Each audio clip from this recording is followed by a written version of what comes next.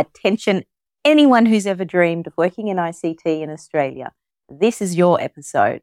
I'm going to give you a step-by-step guide that will help you get a visa with ease. Hi, I'm Rhea Favole, CEO and founder of Solvi Migration, providing simple solutions for Australian migration. If you want to work, study, or even just vacay in Australia, then you've come to the right place for expert tips on how to stop the confusion and choose the right pathway for a holiday, student visa, or permanent residency in Australia. Join me on Making Australian Migration Easy. As we say in Australia, no worries, mate. Hi, and welcome to the 9th episode of Making Australian Migration Easy. My name is Rhea Favole, and I'm the CEO and founder of Solvi Migration. Before commencing Solvi, I worked at the Australian Immigration Department for 12 years, and I want to share with you some insights on this show. In today's episode, I'm going to explain how to build a visa pathway with your ICT skills to live in the land down under. Now, there are a lot of things that may sound a little bit daunting, but don't worry. With my help, you'll ace it, and I can make your ICT dreams come true. So if you, an ICT professional aged 45 years or younger, then now is the time for you to make your move to Australia. You may have heard some crazy facts about migrating here and getting a visa, but with the right advice, it won't be as hard as you think. Better still, with our help, you can get your visa approved and have permanent residency rights that come with it. We can give you legal advice on every aspect of your visa application so you can worry less about the paperwork and focus on your planning for your new future in Australia with your family. As always, please listen through to the end because we will have something special for our valued listeners. So in last week's episode, I discussed visa options to work in the hospitality sector. I talked about what type of hospitality jobs there are in Australia, the skills assessments for the hospitality industry, and visa options for people to come and work in that industry. This week, I want to talk about options for people who want to work in ICT and migrate to Australia. It's the digital age, and Australia continues to take strides trying to keep up with this growing sector. For someone who has worked hard for the right qualifications and experience, this is the time that you can open the door and migrate to Australia with your ICT skills. So let's get our learning hats on and find out how to do just that.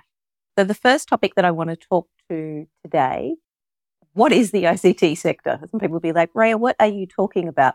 So as a good lawyer and a good student, in order to answer this question, I've done the most common thing and jumped on Wikipedia to give you the answer. And what Wikipedia has said is that ICT, what it stands for is Information and Communications Technology.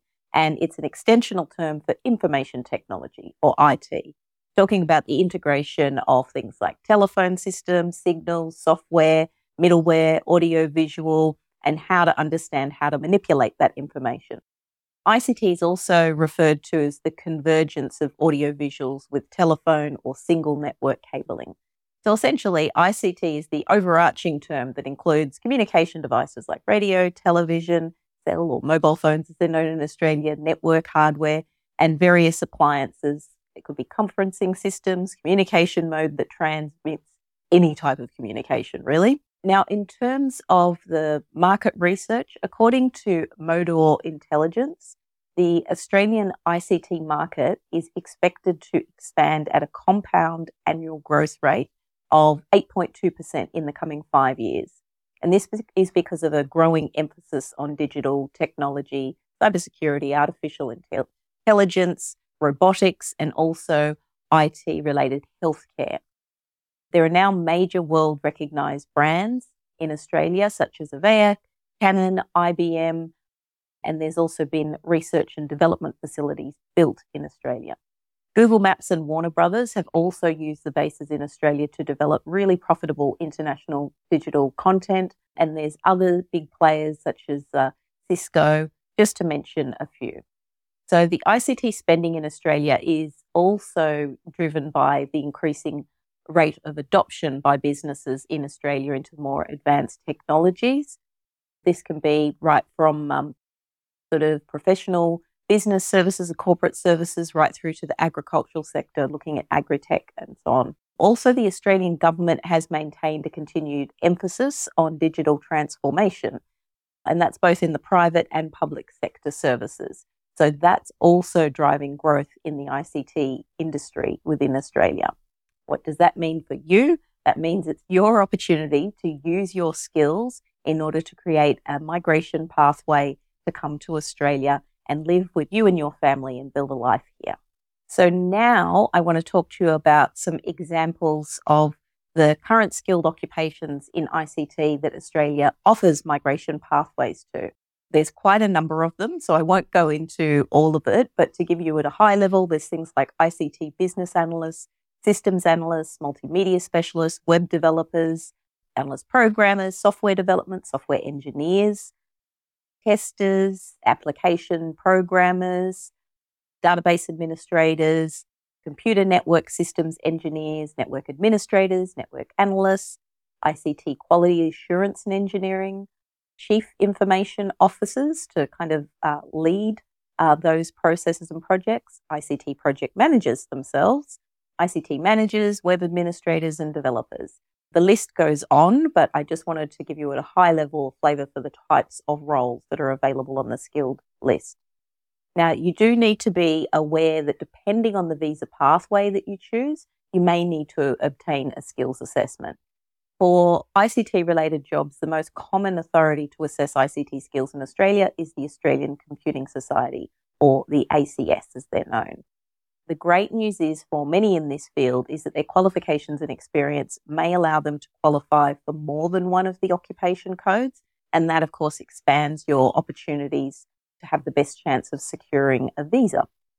So the first homework for you to do is to work out what occupation your qualifications and work experience are aligned to. So the best thing to do that is by going and doing some research on the ACS website. They've got really good guidelines and explanations on the occupations. Once you've worked out the occupation, you'll need to research visa options and see if there's any limits on the type of visas available for those occupations, including the location and so on within Australia. And when you've figured that out, and if your job is on the list, you'll need to understand if your qualifications and work experience will meet the requirements to be eligible for a skilled visa. As I mentioned earlier, the best place to research that is the ACS website, and they're also the ones who can conduct the skills assessment. So I'll pop a link to their website in the show notes for you.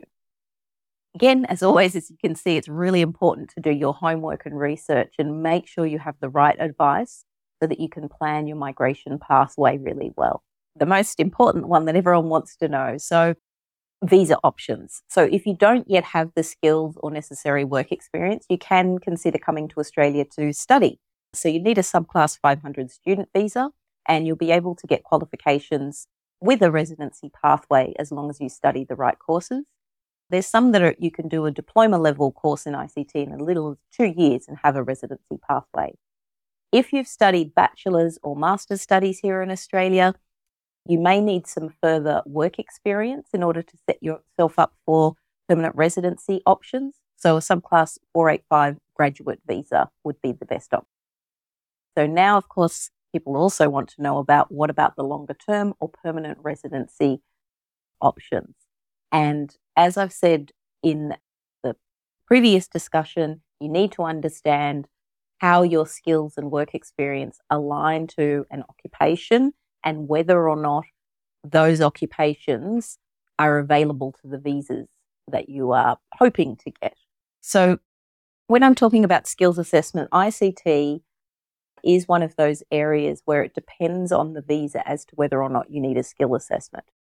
So, for example, if you're looking for the subclass, the temporary pathway, so the subclass 482, which does form a pathway to permanent residency, based on your qualifications and work experience alone, you may be able to secure a visa.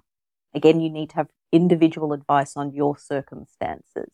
When we're talking about the state and territory nominated programs, which is the subclass 491 or the 190 visa, it's mandatory to have had a skills assessment before you make your expression of interest. Similarly, for the subclass 189, which is a skilled independent visa, it's another one that you would go on to Skill Select on the Department of Home Affairs website. Part of the expression of interest process for this general skilled migration visas is that you need to have had a skills assessment first of all. So as I said, it really depends on the pathway that you're going to whether or not you need the skills assessments, but it's also a good way of just validating for, I guess, immigration decision makers. If they see a skills assessment for any visa, then they're not going to question whether or not you meet the actual requirements of that occupation in Australia, because the accredited authority has given their endorsement of your skills. So something important to think about when you're making those plans. So just diving back to the first visa option that I was talking about, where you may not need to have the skills assessment depending on the circumstances, the subclass 482 is quite common. That visa you would need to have an employer, and they would need to be an approved sponsor, and they get an approved nomination before you can apply for your visa. Those ones, most of them you would find occupations in the medium and long-term list, and then that has pathways to permanent residency. On visas such as the subclass 186, which is permanent residency, again, that's with employer sponsorship. There are transitional options for that visa, but again, you'd need to get some professional advice to better understand that. There's also, I know I mentioned in my introduction, if you are 45 years or younger, if you are just above that a touch, there are a couple of other visa options. So I've talked about in previous episode the labour agreements known as DAMAs, so the Designated Area Migration Agreements. They will often have concessions for age. Some of them 50, but most of them up to the age of 55. But you'd need to see if the occupation is on that agreement, and you would need to be living and working in one of those areas. Again, you need to have a sponsor who is approved through that process. Another one which I think has a lot of relevance to mention in the ICT space is the Global Talent Visa. That's a subclass 858. So where we're talking about areas like agritech, digitech, fintech occupations, all of which sit in the ICT area, if you are someone who is highly accredited professional and you have had skills and recognition that you have gained internationally, you've presented at conferences, you might have written papers that have colleagues have also endorsed your credibility, so sort of a high academic standard, you may be able to get a nomination for that, either by an individual or an organisation, and then that could, you put in, again, it's an expression of interest process to the global talent team. If they give you an invitation, then you can lodge an application for a global talent visa. The reason that I'm mentioning that one, it is a very high threshold, so keep that in mind. It's not just a matter of having skills and work experience. It is one for someone who really is seen as a global talent in their field. They're recognised across a number of countries for their professional credentials. But that particular visa is permanent residency. It also is for applicants up to the age of 55. And there are exemptions. For example, if someone is highly esteemed and they're a business professional or an academic in their field, there may be consideration given to exempting that age limitation within that too. So I think in this context, it was important to also mention the global talent visa. So a lot to think about there. There are many different visa pathways that you can take, right from coming to Australia to learn how to work in an ICT profession, right through to those who already have qualifications and work experience and now wish to migrate within their profession, to those who may be working at international standing, who may be seen as a global talent to migrate to Australia. So to wrap up the key areas, what we covered off today, we talked about ICT and how you can form a pathway to migrate to Australia in the ICT sector. We talked a little bit about what I mean when I say ICT, and what the Australian market looks like in terms of job opportunities for migrating to Australia in that path, as well as skills assessments and assessing, well, one, whether or not you have the required skills of an occupation, two, is seeing whether or not you may need a skills assessment, and the most common skills assessing authority being the ACS. And then finally, we talked about the range of different visa options that are available. There's a bit of homework for you to do and a lot to think about, but the team and I, as always, grateful for you listening to our show. Please like, subscribe, and comment. And also, as my ongoing reward to our valued listeners, we are offering $50 off first consultation to planning your migration pathway to Australia. That advice is, of course, given to you at a time that suits you. It only takes 30 minutes of consultation. You provide the qualifications. My team will actually assess and see whether or not they meet the standards, and to give you advice and guidance to form a pathway. Then you'll have the legal advice to go forward in the correct way. So in order to book a consultation, you just need to go to our website. That's www.solvimigration.com.au. That's solvimigration.com.au. Click on book a consultation, and when you're booking that consultation, you'll see a request for a little redeem code, and I want you to enter 50 off. That's 50OFF, and you will receive $50 off your consultation. Once again, thank you so much for listening in today, and I look forward to seeing you in future episodes. Please let me know in the comments if there's any further things that you'd like me to cover in this show. I hope you've enjoyed listening to Making Australian Migration Easy with me, your host, Rhea Favole. If you're ready to get started on your pathway to Australia, you can book a consultation on our website, solvimigration.com.au. That's solvimigration.com.au. If you've enjoyed the show and have learned a thing or two, please share, rate and review our podcast. Your feedback means the world to us as we try and let more people know the best way to study and work in Australia in a way that sets them up for long-term success. Thanks for listening, and I'll catch you later.